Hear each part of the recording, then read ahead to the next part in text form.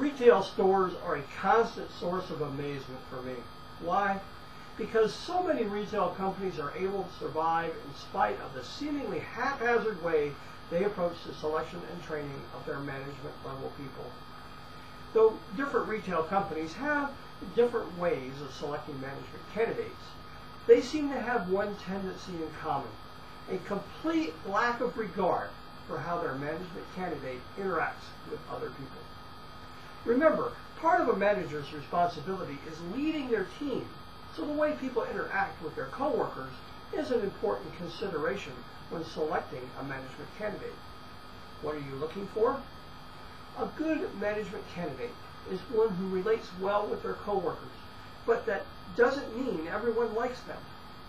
A person who is universally popular may not be your best bet because they may try to be all things to all people, which doesn't work for a team leader.